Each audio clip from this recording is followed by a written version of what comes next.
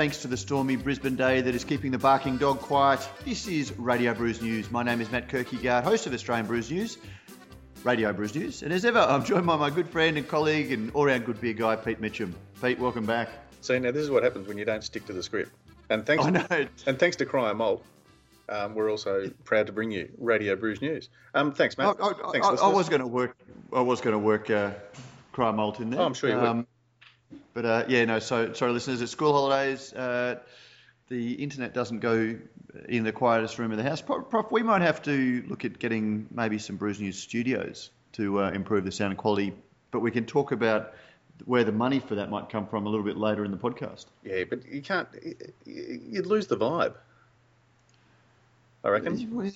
Well, I think. I don't know. Listeners out there, would you like to have us in a controlled, soundproof booth with perfect acoustics and all that sort of thing, or do you like the little bit rough around the edges, wonder what's going to happen next kind of attitude that we bring to Radio Brews News? I just remember the terrific response we had when your dulcitivity increased with the new microphone, Prof. So I'm just, I just think that there is, the rough-hewn, like good craft beer. You might get into it for its rough edges, but you still want a little bit of quality to develop over time as well. Yeah, nice analogy. Yeah. So, Prof, how's your week been? Yeah, not too bad at all. Into the second week of school holidays, so yours are just starting, I think, aren't you? So mine go back next week. No, mine go back next week as well. Oh, there you go. So the kids transmission are here, as normal, but very good. Yeah, having a good week. Anything big happened for you this week? It seems to have been a fairly quiet week. James Atkinson wrote a story that Mega Brew has edged one step closer. Yeah, that'll be, it's kind of one of those things years in the making, isn't it? Where, it'll be an interesting step, given that it's fair to say big beer has kind of taken a step backwards in Australia, certainly in the, not in the mainstream, but has certainly, it's been dinted more than it's been dinted at any time in the past. Because you think, Carlton United Breweries, I think, formed around 1904, somewhere around, or 1908, somewhere around there. We'll get Dr. Brett J. Stubbs to confirm that for us, or I could just look it up. And since then, its acquisition of breweries has meant that it's grown from that base of, I guess, some small independent breweries to, this is a very specifically Melbourne brewery making lots of different beers back in the day, to the point where it's grown and grown and grown and grown. Now we're seeing for the first time, I guess, it taking a bit of a dip. So to now go, well, big beer is actually going to go from being big beer to being mega beer.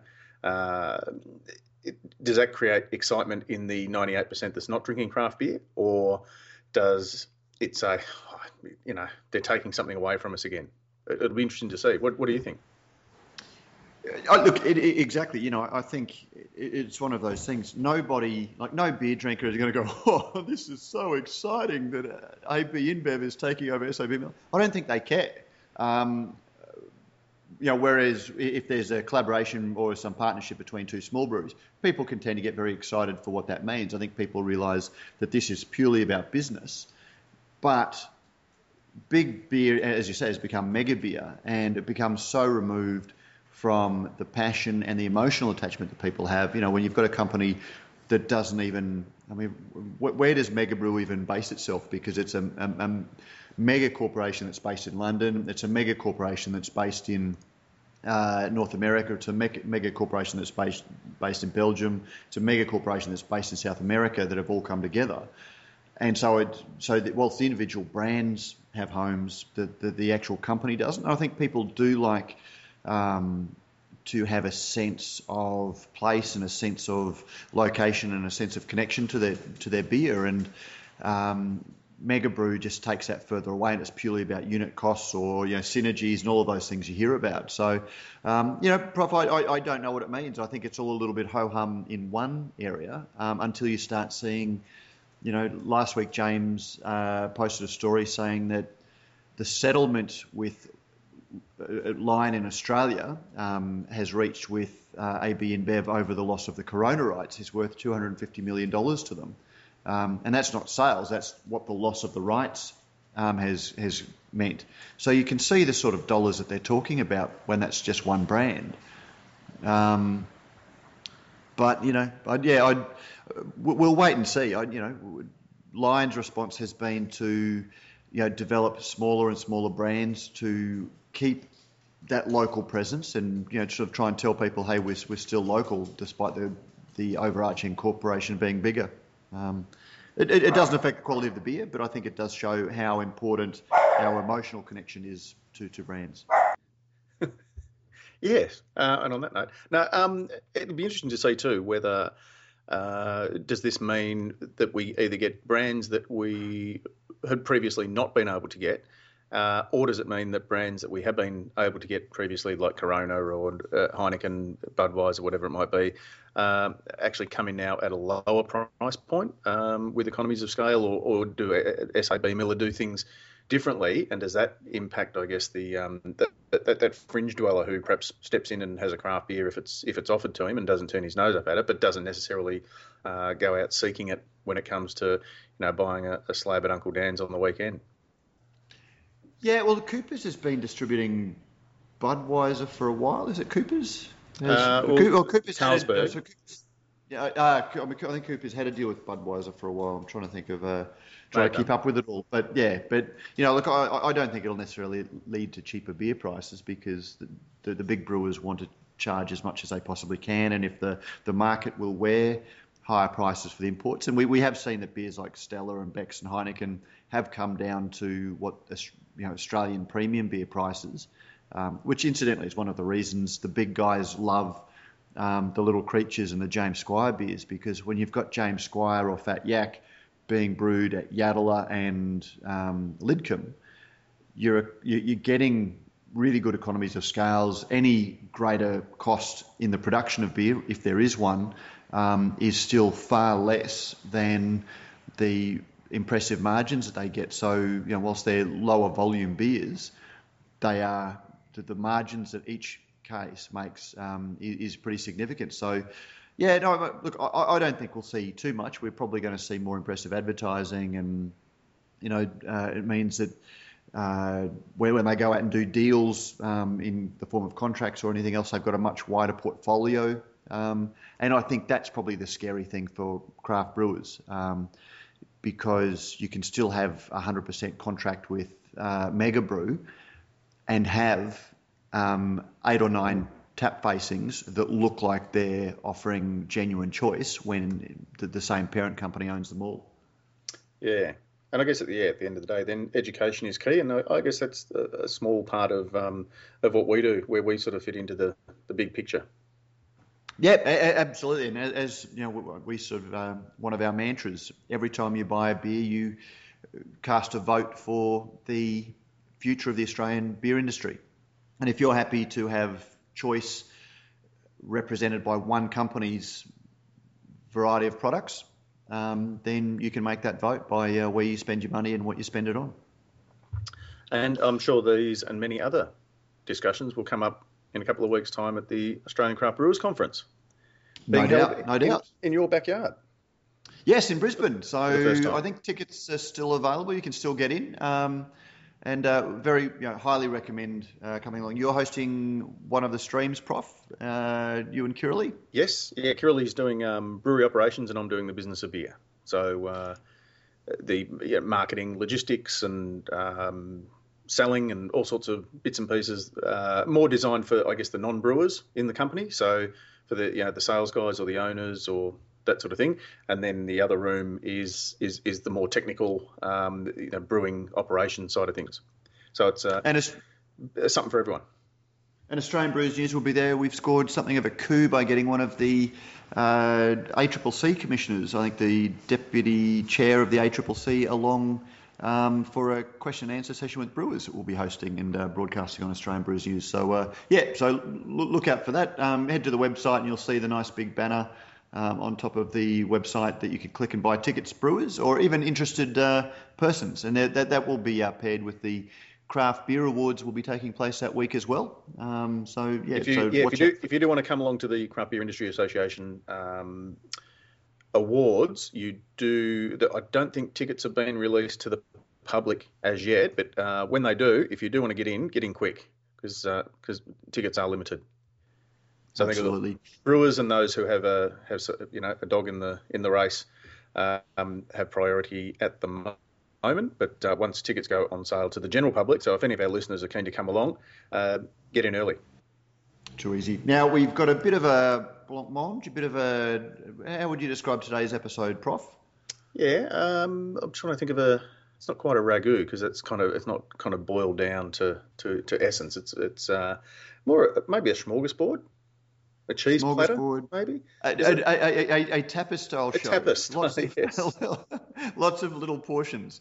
And starting, the first little portion is Beth Brash, who is the event organiser for Beervana, and she's with the New Zealand Culinary Trust. And so we might have a bit of a chat to Beth about having gone through the Australian craft beer craft beer festival season that's culminated with Gabs heading over to New Zealand. Let's have a bit of a chat and find out what's happening in Wellington this year at Beervana.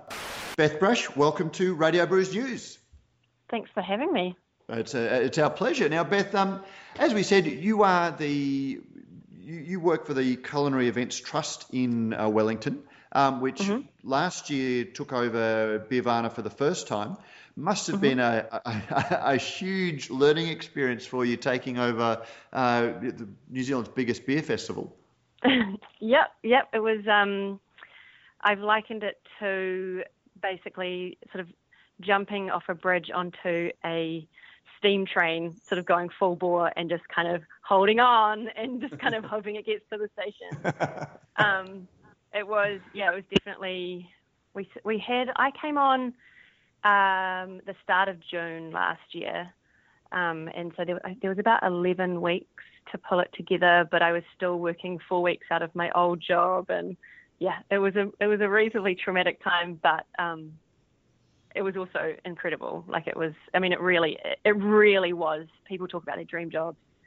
I'd sort of the last kind of 5 years, basically, unbeknownst to me, been sort of doing little sort of jobs, volunteer and paid, that kind of all then led up to this job. So it was pretty exciting.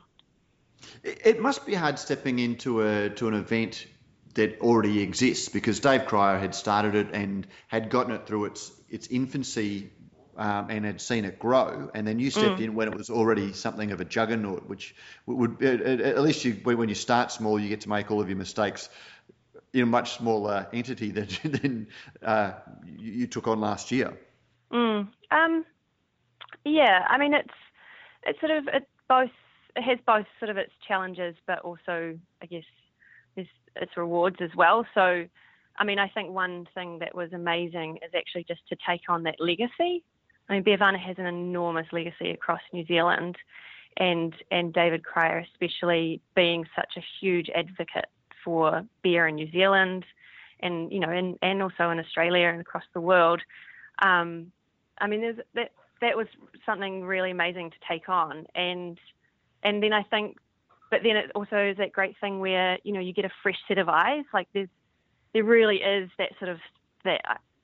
It's been proven that the sort of a whole idea of like event fatigue, and sort of, and so, you sort of almost have to sort of reinvent it, or there's something new every year just to keep everyone sort of excited. So, and that's going from the exhibitors themselves, but also to the festival goers. So it's an enormous challenge, but I think coming on fresh set of eyes, I've been to Beervana, for years and years, and gone as a punter, and sort of, so to kind of then get on the inside and be like, oh my goodness, there's so much to do, but I think ultimately it was a really wonderful thing to take on and to then take it to that next level, which is I hope we get to do. Beth, we're torn between kind of, I guess, wanting to keep it looking the way it did, which I guess is important for those who have been to Beervana and love it, but on the other hand, also wanting to, and you've kind of hinted at it there, keeping it fresh or taking it into the future and growing it. Was that a difficult kind of, I guess, decision to how it would look? I think the main thing that we realised, or the one thing that we sort of set out to do as soon as I started, and Sarah, who runs the Wellington Culinary Events Trust, had already sort of put in place. We right from the word go, we set up an advisory committee, so that has brewers on it. It's got publicans. It's got people who run the craft beer capital sort of entity here. So because it's all very well, me going, I think we should do this, and this, we have this kind of, I don't know, grand ideas for something new. A bar dedicated to, I don't know, beers only brewed with body yeast or something. But but actually it has to be an industry thing. It has to be for the industry, like that. That is the number one thing, because without the brewers on board, Beervana is nothing. If they're not happy, then, and it's not working for them, then what's it for? So that was the absolute key, I think. And then all of the crazy ideas and all of the exciting things and new initiatives that actually goes through them and says, well, does this actually work for you? And yeah, what's been really cool is that, we're starting to make a few changes. We don't want to fall on our face and just change it completely straight away. But we are sort of making a few changes, and those have been really well received. And it just seems like everyone's really excited and invigorated by this kind of a sort of new direction.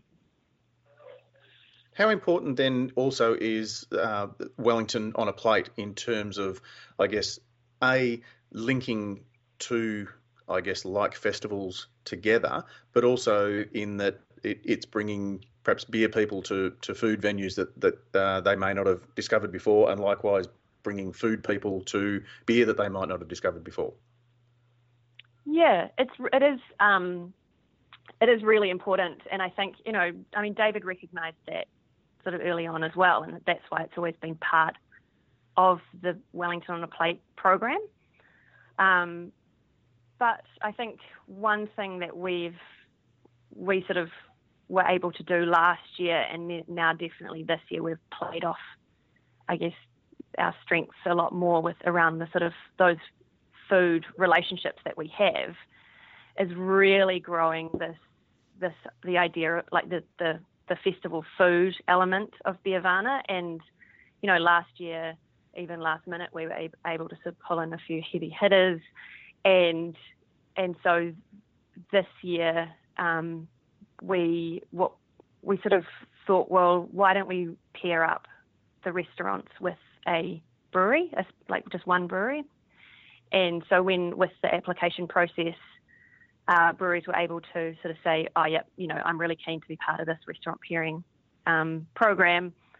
And then again, it just basically, now it's got to this point where it's exceeded all of our expectations, and it's grown way beyond something we could have ever imagined. So what happened is then some breweries had worked with certain restaurants, so they just got in touch with some of the, some really top restaurants in Wellington, and actually overseas as well.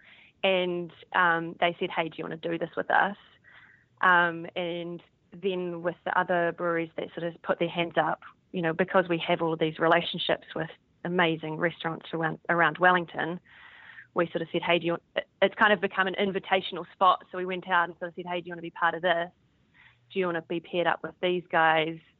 And now we're seeing quite a few of the restaurants, we're putting them together on the concourse, and they've just kind of gone, well, instead of having, one stand, the size of one stand, now we've got the size of two. Let's kind of combine that all together and create this sort of giant mega uber food and beer stand, like with a kind of common theme, and it's almost like there's going to be these kind of mini sort of bars and restaurants around the concourse. So it is, it's this amazing thing that beer seems to do, which is just kind of brings people together and working together in that sort of collaborative nature. It's very cool.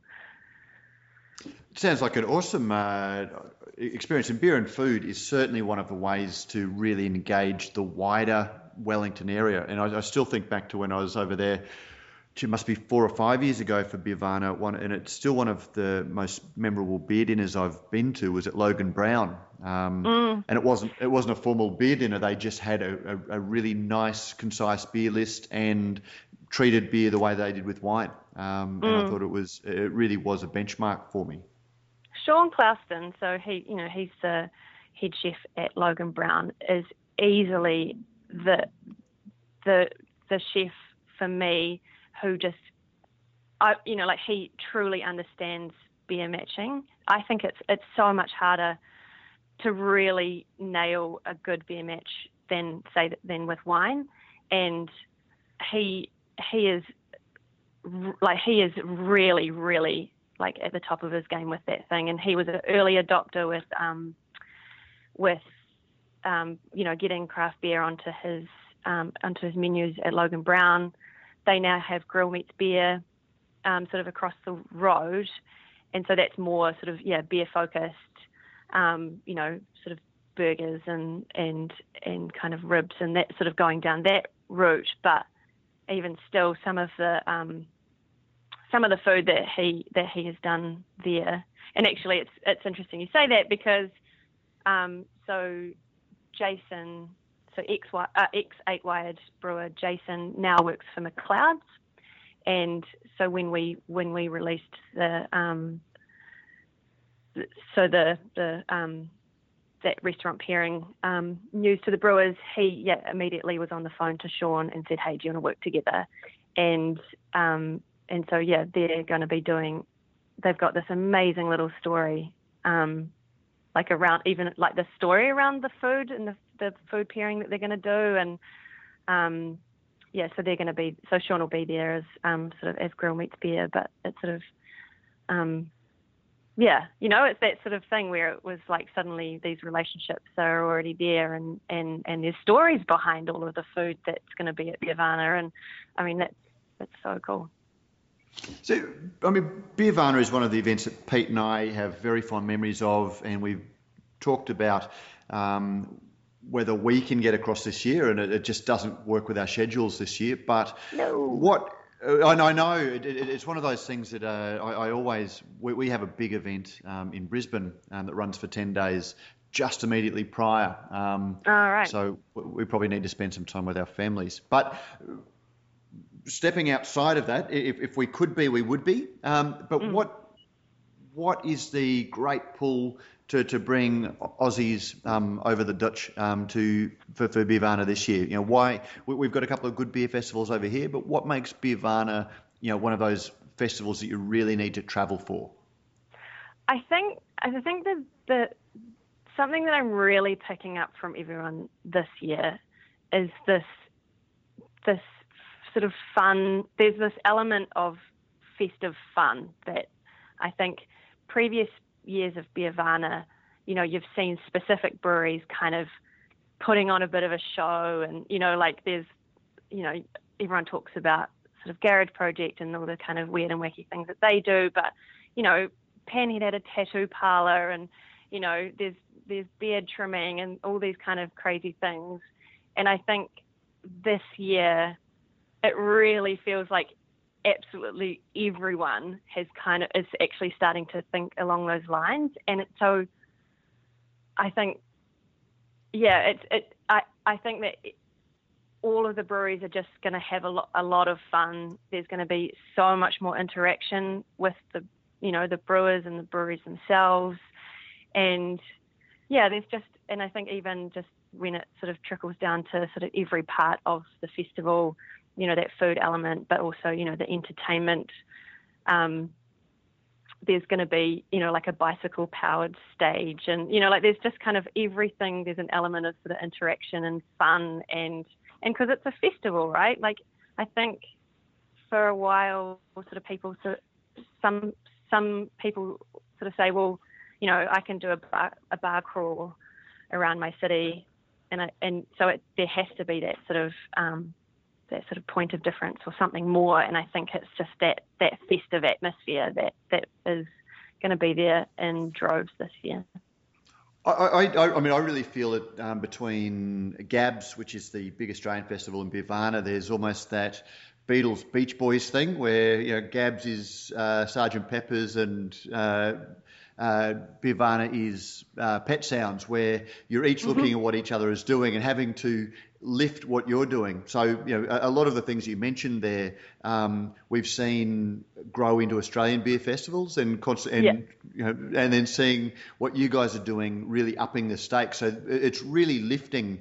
You can't just turn up at an Australian beer festival anymore with a card table and a miracle box and think that you're going to draw a big crowd. And I really saw the look and the professionalism of the displays really kick off at Birvana, and that's had such a big influence on all of the beer festivals in Australia. And I think, Garage Project over at Gabs as well, I think they sort of probably went over there, and so they just did what they do, and then that probably shocked a few of the Australians. It inspires. Inspired, yeah. Inspired, yeah, exactly. And I think, and that's, I think that sort of attitude has really sort of has sunk in as well with all the breweries here.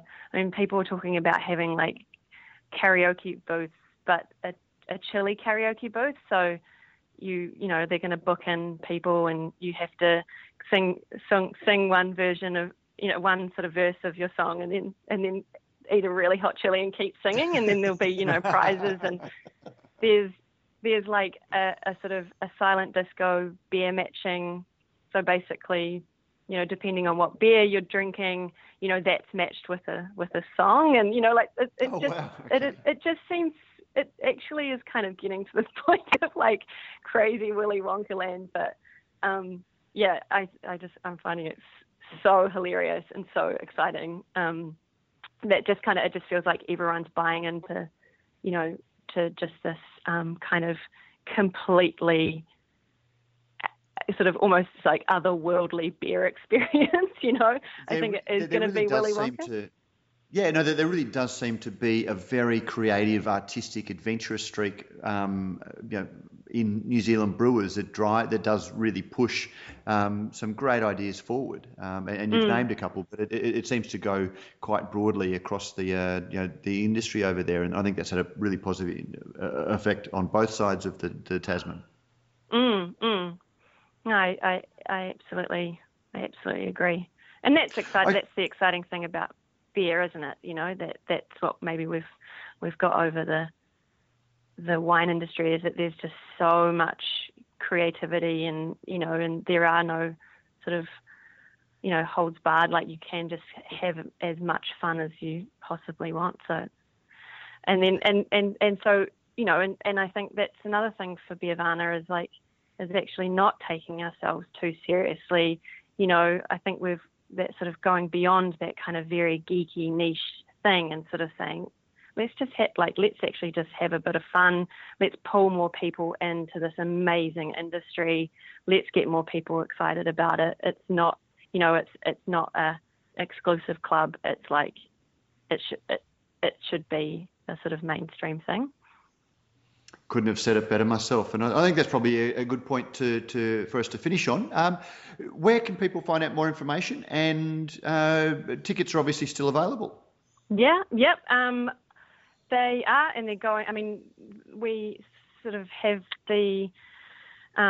we're lucky enough, I suppose, that the venue is enormous, so there is always tickets available. But the tickets on sale now.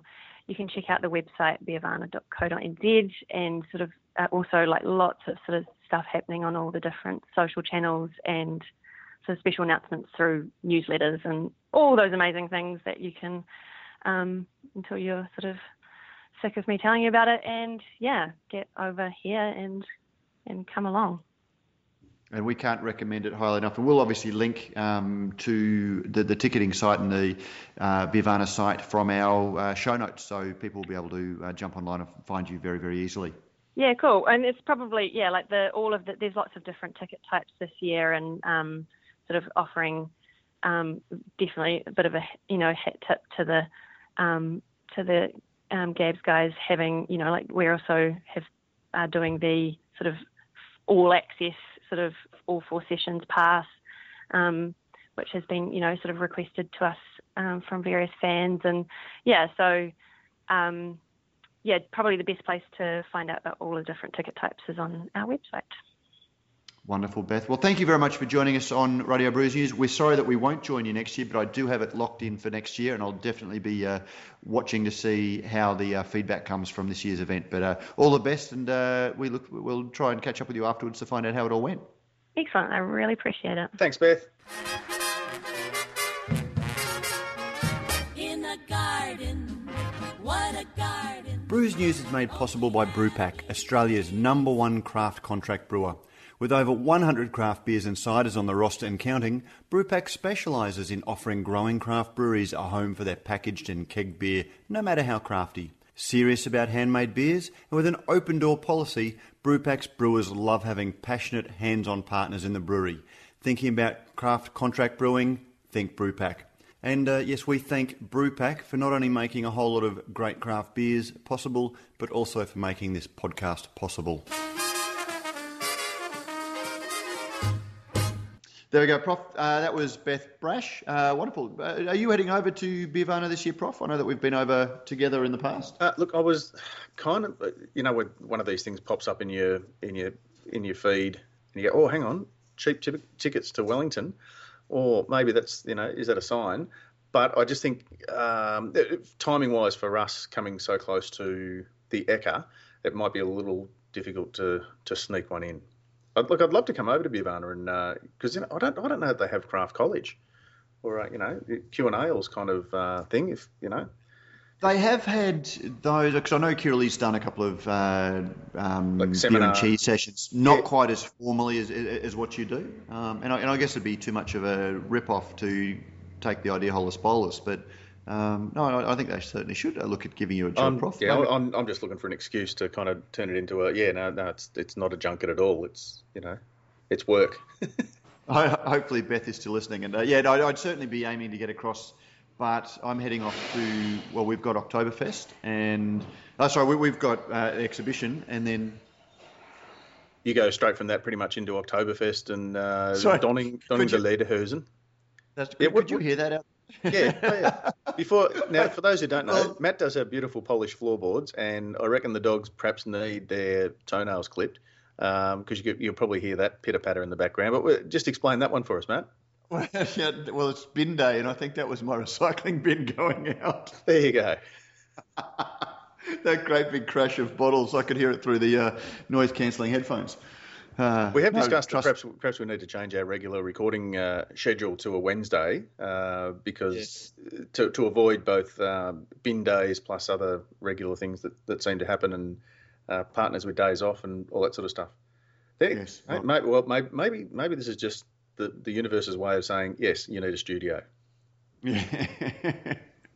But anyway, so I won't be getting across, but I'd dearly love to, because it is, up there with Gabs as one of my all-time. But I instead will be going to one of the truly, historically great beer festivals in Oktoberfest.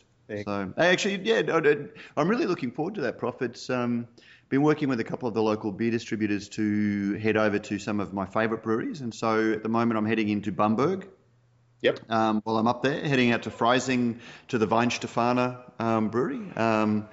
And also there's at Aldersbach, which is an hour right or east of the, I'm just sort of Munich. Thinking of the map, of Munich. They have a festival that celebrates the 500th year of the Reinheitsgebot. So it is the national beer in Bavaria exhibition. So it's a very big 6-month exhibition celebrating 500 years of beer in Bavaria. So I'm very excited about. Nice. Well, listen, I must put you in touch with Matthias Trum at Schlenkerla.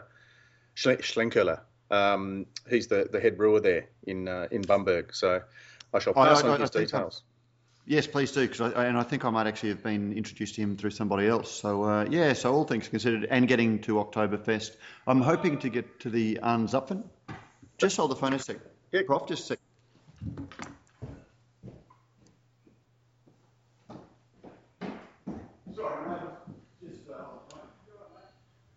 So we get to Liz, probably the beer fairy coming along, dropping off some nice beers to Matt. So thank you to whoever's done that.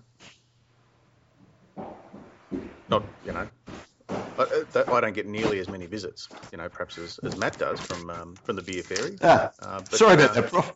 But did you have to sign for it there, Matt, or was it just a?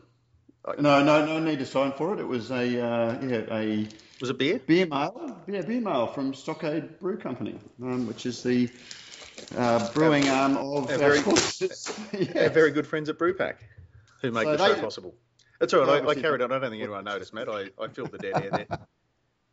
Now, where was I? I was talking about, sort of heading into the Anzapfen, which is the keg. I'm hoping to get along to that. It's apparently very, very difficult, but I'm hoping to... What is the Anzapfen? Now, that's the official launch of Oktoberfest, where they tap the keg. The Lord Mayor or the Mayor of Munich taps the first keg of Oktoberfest beer. And you can't have a beer at Oktoberfest until that is done. So that's the official start of Oktoberfest. So I'm hoping to get along to that. But I am in negotiations with his people to maybe get a chance to interview the Lord Mayor. So can I just get you to do me a huge favour, Matt, just for the purposes of world peace and international relations and all that sort of thing. If this guy's not allowed to tap the keg, if nobody's allowed to drink at Oktoberfest until this guy's tapped the keg, can you speak to him after he's tapped the keg? Yes. I just don't want you to get into, no, I won't say a turgid rant, but like perhaps a long-winded intro of a 13-part question, and have a million very angry Germans looking on, tapping their watches. Okay, Prof. I'll take that under advisement and try not to be insulted at the same time.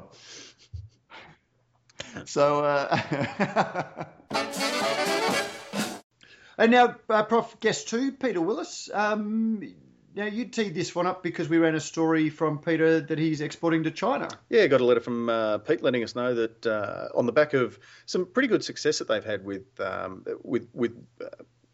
beer awards in Southeast Asian region, and of course, I think their current champion Oceania brewer in one of those particular award categories, and have been looking. Well, have been importing outside of Australia, exporting from Australia, but not into China. So I thought good opportunity to strike while the iron's hot and have a bit of a chat to Pete. Peter Willis, welcome back to Radio Brews News.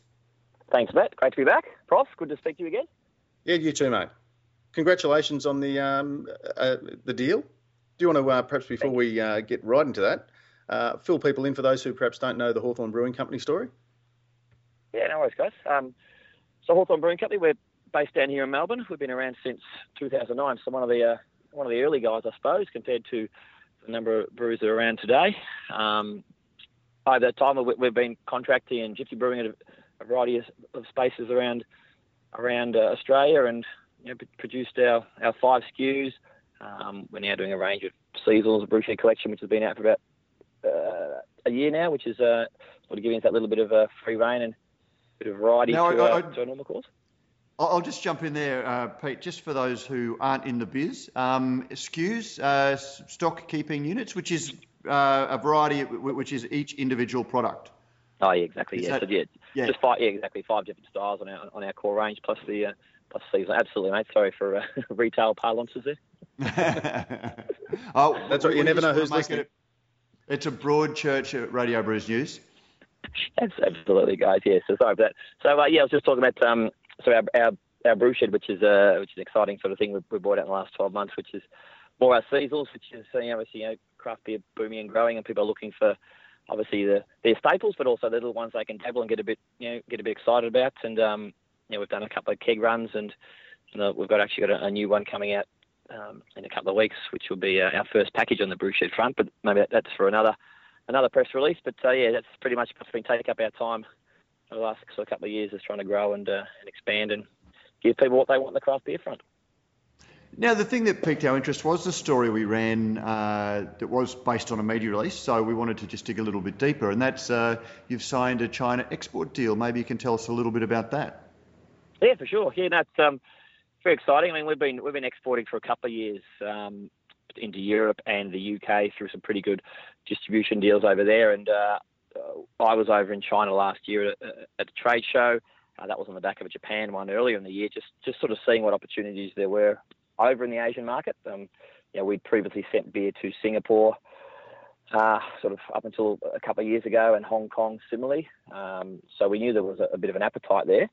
And now that the market's growing, and obviously with China sort of that booming middle class, we thought, well, let's get back there and see what's around. So last year's trade show was a real eye-opener. I got to speak to a lot of good people, and actually some good Aussies who were actually based over in Europe who were doing similar, so they were actually exporting or importing things into China. And they gave me a lot of good advice. And when I was there, we met a lot of people, and on the back of that, sort of discussions began. And this is November last year, around sort of what opportunity there might be. And after what are we now, 8 months in, we've finally inked a deal and sent our first container on the water across to a distribution company based in the southern states, which should see our beer arrive in a couple of weeks and sort of get out through their network. And they've got quite an extensive network.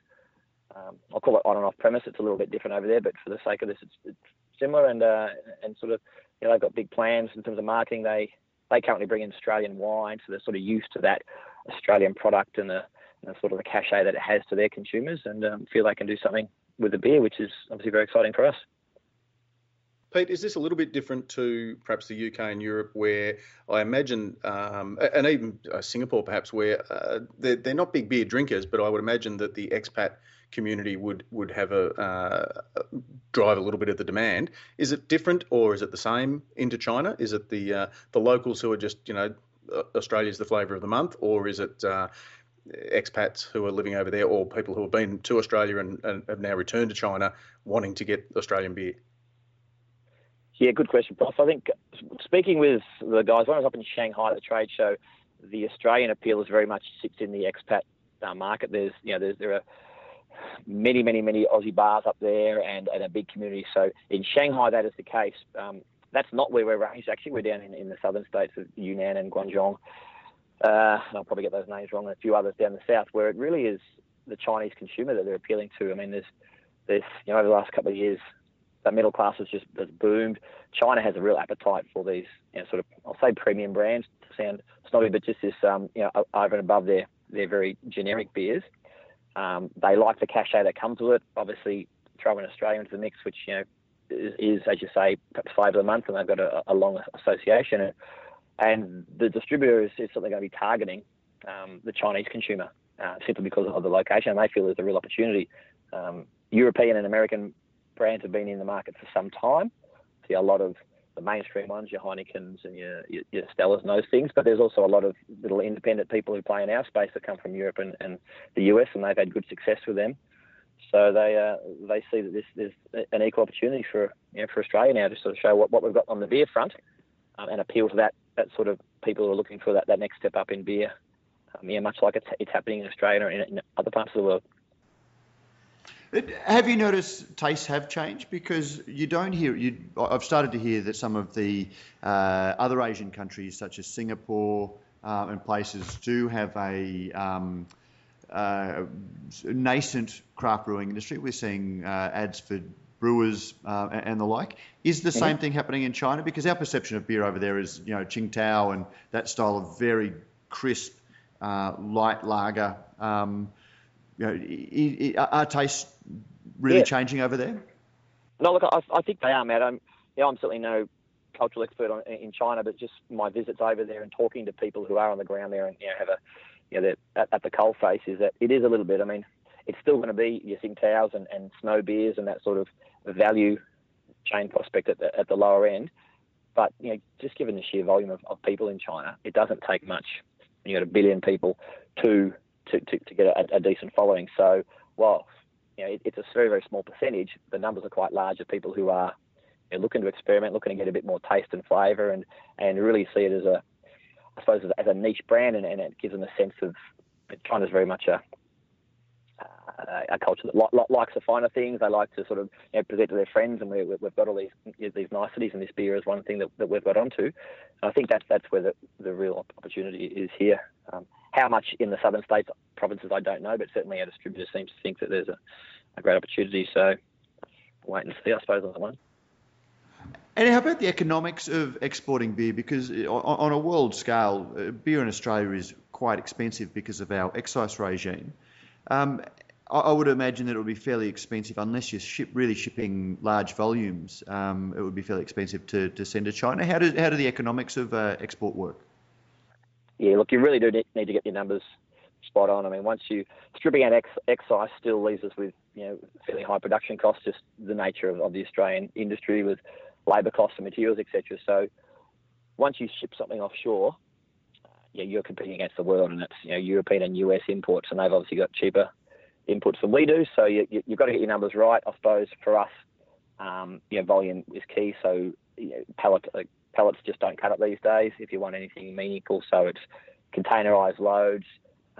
In this instance, we loose packed it to get as many cases in as we could, just to keep freight costs down and obviously allow us to land it at a competitive price that the distributor felt that they could work with. So, look, Australia's not far off the money, and I think if you're realistic around your margins, it's never going to be a huge margin earner.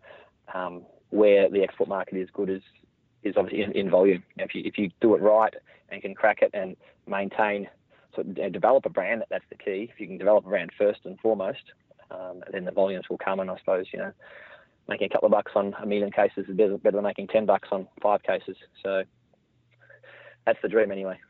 Hey, Pete, one last thing just before we let you go, because we're aware that you've got important things to do, and you're flying out, I think, tomorrow. So just something that's occurred to me: is there an opportunity here to perhaps kill two birds with one stone, just with the thirst, I guess, for Australian products in China? Can we see Hawthorn Brewing Company perhaps a limited edition beer that's made with baby formula?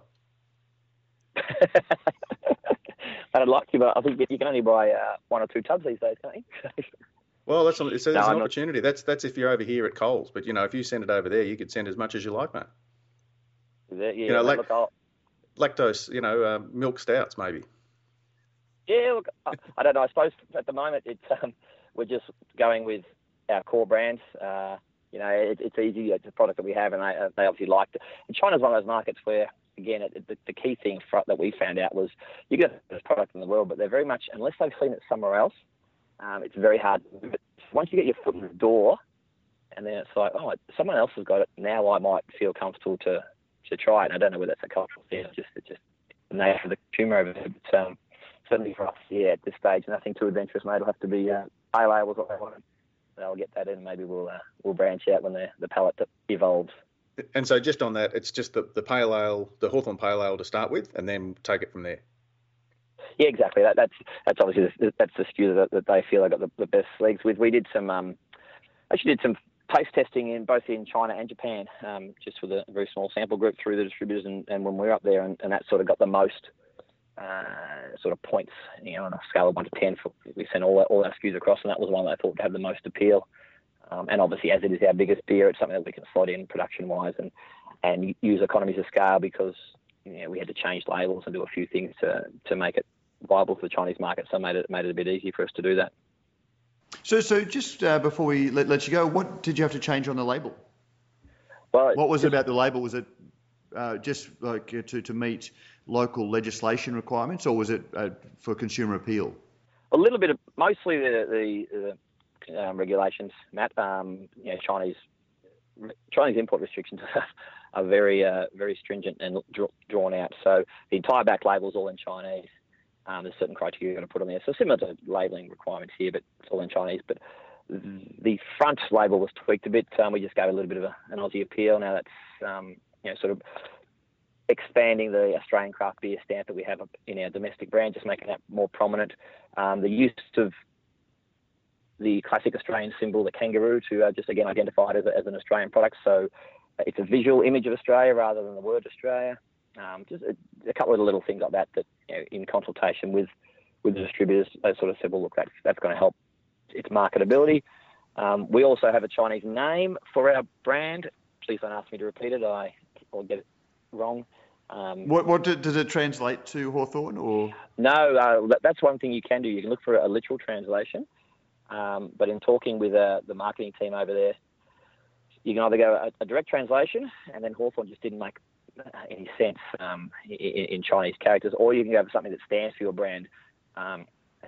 It eludes me at the moment, but it's something about integrity and flavour is the sort of words and the characters that we've gone for, and then phonetically it sounds quite appealing to the Chinese consumer. I mean, this is based on the advice we got from the marketing team over there. So unfortunately, when my Cantonese is not that good, I'd love to be able to tell you what it is, but I've forgotten it, guys. So I know I'll get it wrong. So I'll politely decline. Well, that's interesting, because I was going to ask whether the Hawthorn name was at all relevant to this deal, but it sounds like it's not. It just sounds like it's the beer quality and the fact that you were generically Australian. Look, I think so. You got to be realistic when you go to the export market. Your name doesn't carry much sway at all. I mean, we may be known in Australia, but once you step offshore, you're competing with everyone else. So you've got to stand up on your own. The beer has to stand up its own right. The dealer has to stand up its own right, and they've got to just see a vision in I suppose, in you, your product, your pricing, or other things that matter. So for us, it was certainly, they didn't come to us because they'd seen an award or something. Obviously, the trade show, we were there, we were present, so they liked the product, and discussions ensued. But it was all the little things along the way, even to the point where they came out, and we brew at Brewpack, as you guys know. So we took them to Brewpack and took them through the facility. They wanted to see what they're getting involved in. So it was a lot different to the other export markets which we've done, which have just been emails, handshakes, and containers packed and sent. This was a lot more hands-on and structured, and I think that's obviously reflected in the Chinese culture, which is business is done that way. It's a lot of FaceTime, and I want to see what's going on and meet the right people and shake the hands of the people I'm doing business with. Awesome. Well, Peter, thank you very much for joining us. All the best with the export. We might touch base with you in a couple of months and see what the reception's like and how the business is going. Yeah, that'd be great, guys. I'm actually off to Hong Kong tomorrow to talk to another distributor on my way to Europe, so we might have another story for you as well. Awesome, mate. Nice chatting, and good luck. Thanks, guys. Appreciate the time. Bye-bye. Thanks, Pete. Good luck. And that was Peter Willis from Hawthorn Brewing. Well, perhaps, not necessarily Hawthorn Brewing. It might be, Mighty Hawk Brewing, or it'll be interesting to find out from Pete if we can get a copy of the label or something like that to see how it looks and in which way it's different to the one that we're used to.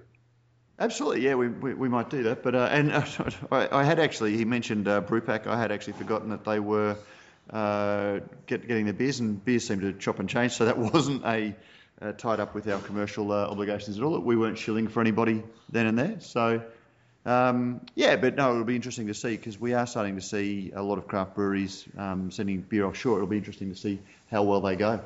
Yeah, and obviously different companies will have different distributors and different ways of getting the beers in. I'd be interested to see some of the brewers who might want to get their beer over there but don't necessarily want to, I guess, change their image or think that, maybe their image, the way it is at the moment, will carry them through. So exciting times ahead. Now, Prof, we have been banging the drum a little bit about raising some money or getting some patrons on board, and one of the bonuses that we've got for anyone that gets behind us for $10 a month is that they get to nominate a guest that they would like to have 10 minutes with and ask questions of themselves, and we will do our best to get them on. Paul Pacey, who is our very, very first patron, has elected not to come on with us, but has sent through some questions, and he's nominated Brad Rogers as being the man that he would like to get a couple of questions with. So we might get Brad Rogers on the phone and put Paul's questions to him.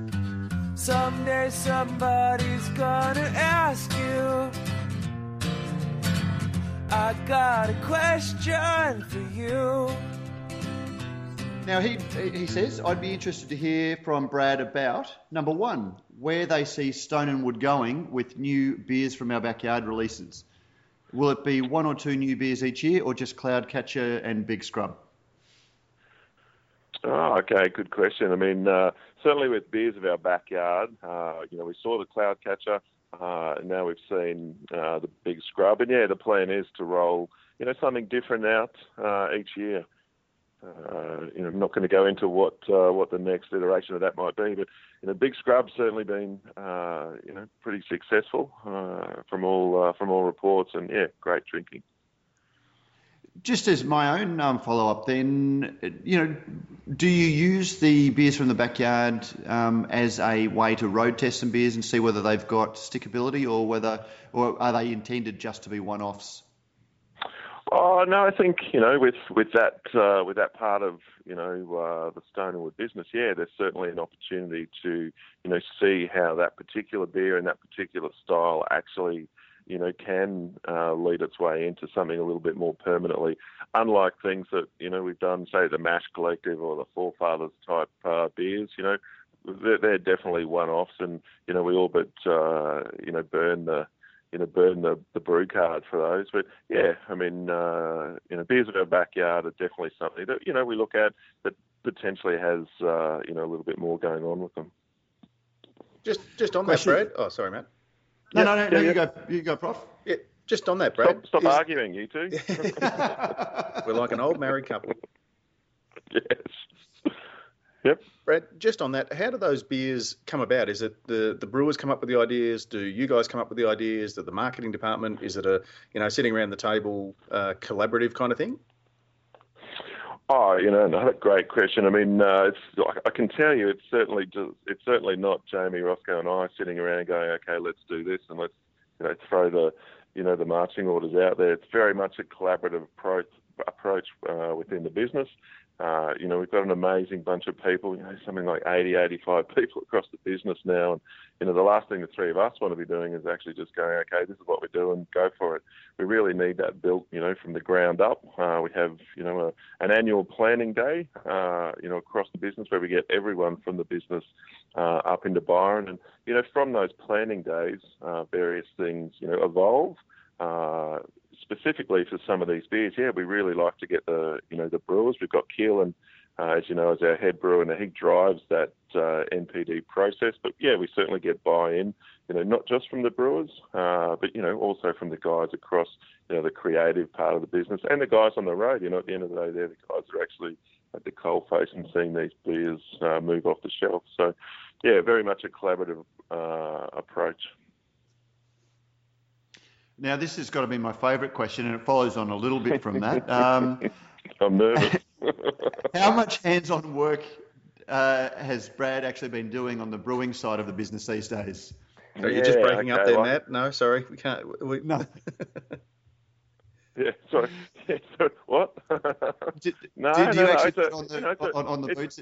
It's another really good question. I mean, like I said, you've got a lot of people across the business, and certainly for Jamie Roscoe and I, it's not about stepping away. It's just sort of stepping to the side and letting some of these guys, rise and shine, through our business, not just in brewing, but across the business. In terms of me personally, getting on the boots, yeah, I probably don't do as much brewing as, as we've done in the past. But it's funny, just last week, we were actually in Byron, fully boots on, doing a very special beer that we'll see, towards September. I love brewing. I love putting the boots on. I just love the smell of grain and water, boiling away in the kettle, and adding hops and whatnot. Yeah, I certainly miss doing the volume of brewing that we used to do.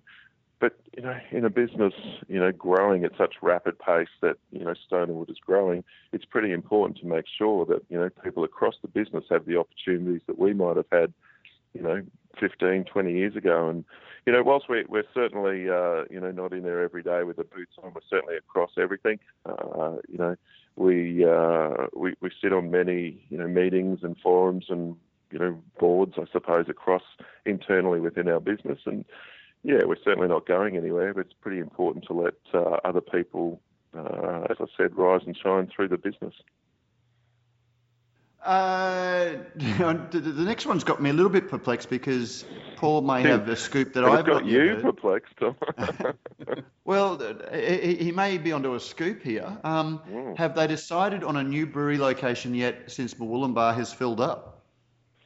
Oh, geez. Well, you guys have actually all been to the brewery, and trust me, there's a lot of space. There's 16,000 square metres of concrete there, and I think fully under roof at the moment, we've only got, maybe 5,000 square metres under roof. So, there's a lot of room to grow within the Murwillumbah Brewery.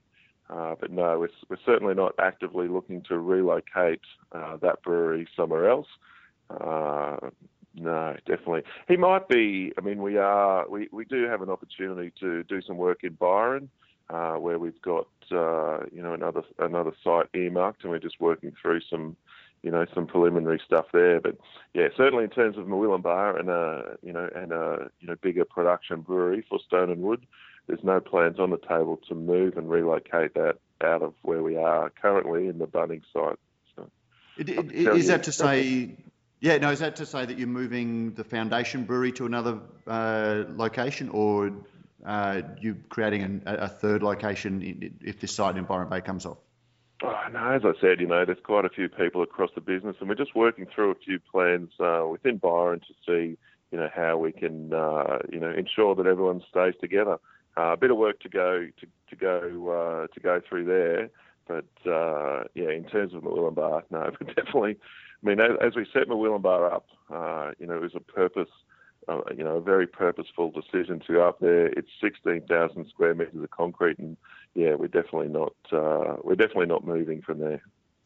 So Paul may have heard that you were at maximum capacity at a peak period. But you certainly haven't filled the footprint, but you'd reached the capacity of your existing stainless at the time, maybe what he's getting at. So maybe. Are you continuing? Go on. Sorry, you go. No, what I was going to say, I mean, we've got the two 50 hectolitre brew houses in there working, alternately, across, two shifts. We have a morning shift and an afternoon shift. I'm not sure when Paul might have been there last or what he might have seen or heard, but we've actually just commissioned the 12 400 hectolitre tanks in there. We've got quite a bit of fermentation capacity now, and we're hoping that for the first time in many, many years, we might actually be able to fill most orders leading into Christmas, and it'll be the first time in 4 or 5 years we've been able to do that. The beautiful thing about Murwillumbah is we do have the ability to build more cellars, and that's certainly things that we continually look at across the business, how we actually spend the right amount of capital in the right place at the right time for our business. Moving on to the next question. When can we try the Lark barrel-aged 2016 Stone beer? Oh, gee whiz. Well, as you know, geez, I don't know who knows what these days, but, once a year we actually go down to Hobart, and I take, 4 or 5 people from across the business, not just 4 or 5 brewers, but from across the business. And certainly on the tour of that 3 or 4 days is the Lark Distillery. And this year we were down there with Chris, and in conversation, we got hold of a handful of those Lark Distillery barrels, and we've currently got a little bit of stone beer in, just a couple of them. Again, very, very small volume, very small stuff. Just really, just for us, to be, I suppose, experimenting. I mean, as everyone knows, there's a lot of work around the world going into putting beer into barrels, and stuff we've done a bit of over the years, and it was just an opportunity, and the stars all lined up for us to grab a few of these barrels and put some of this year's stone beer in. So looking pretty tidy, might I say, barrel. So yeah. Too easy. And the last one, and I've got to give him full points for trying. Can I get an invite to the Stone Brew Day next year? Apparently he's asked each of you in the past, and he lives in hope. Well, maybe there's an opportunity to do something, going forward. As you know, we get a lot of interest from, people across the country to try and get to the, Stone Beer Brewing Day. But, maybe with Paul being the first cab off the rank here, maybe there is an opportunity to do something. We might take that offline, but I'm sure we can help you out. Too easy. Well, there's 10 minutes with Paul Pacey and Brad Rogers. And, mate, just before we let you go and get back to sunning yourself on the beach, I probably should ask you the same question that the same question I asked Warren Pawsey when we spoke to him 2 weeks ago. Mate, when did you make the decision to dumb down Pacific Ale? Dumb down Pacific Ale? Jeez, it's one of those questions that we get asked all the time. So it's not the same as it used to be. It's not the same. It's the same. And we've heard that with different brands, for so long. I mean, the beautiful thing is, as craft beer continues to grow, more people are drinking it, and I think people, it's a natural thing that people's flavour profiles change, and we certainly aren't dumbing any of the beers down, but I really think it's an individual choice.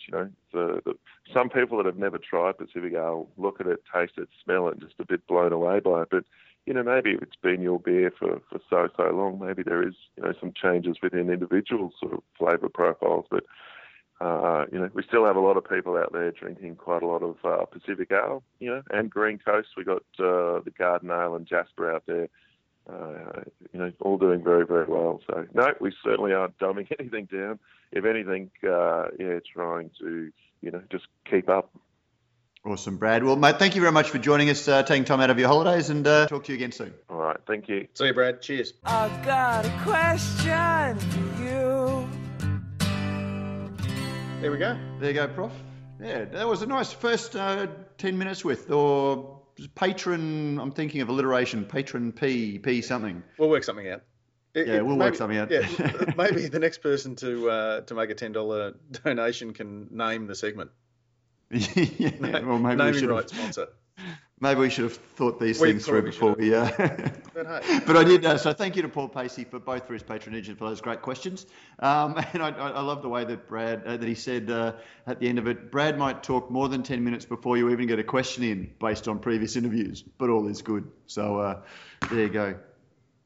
Thank you very much. And I heard very clearly from both Warren and Brad, Prof, it's not me, it's you.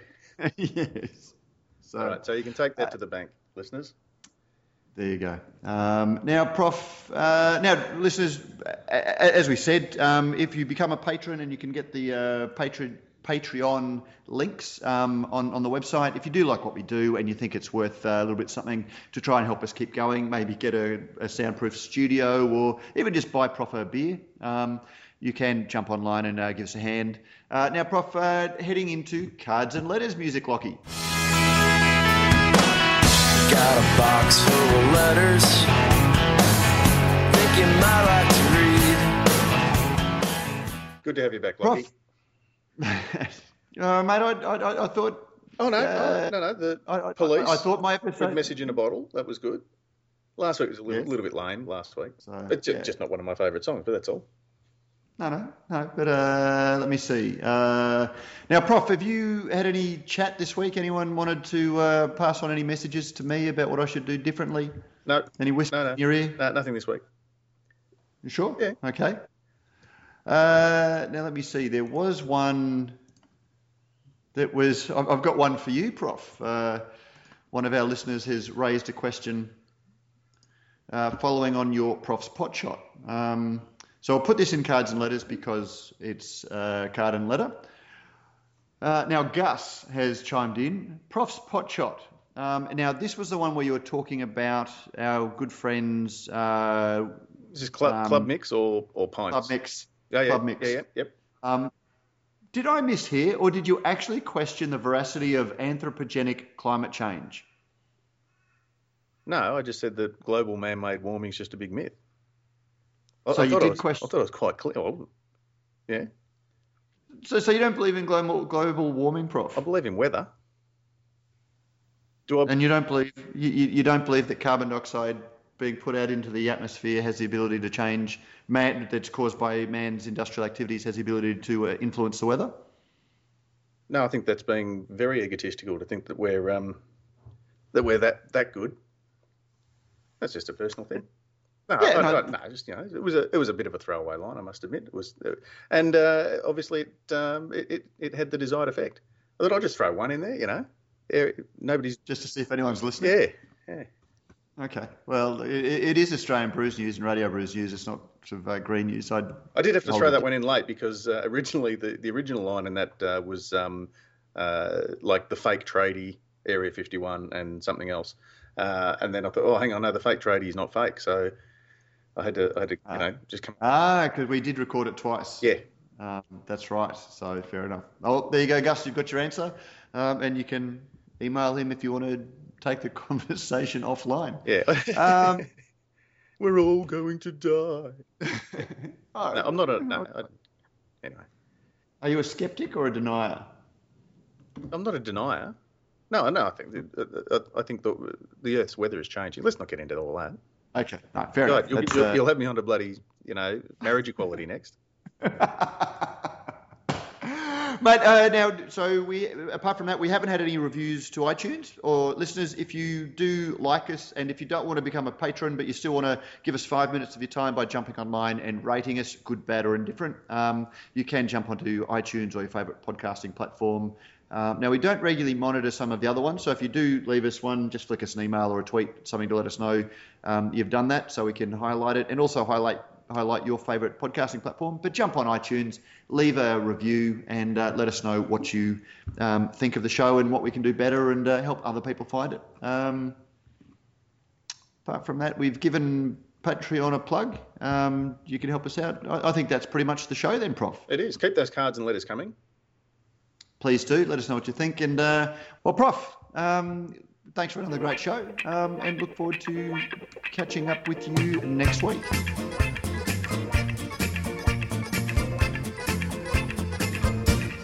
Is that the music playing now? That is indeed.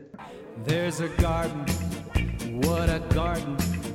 Only happy faces bloom there, and there's never any room there for a worry or a gloom there. Oh, there's music and there's dancing and a lot of sweet romancing. When they play the polka, they all get in the swing. Pull out the barrel, we'll have a barrel of fun. Roll out the barrel, we've got the blues on the run. Sing boom terera, sing out a song of good cheer. Now's the time to roll the barrel, 'cause the gang's all here. Well, nothing left to say then. And we're out.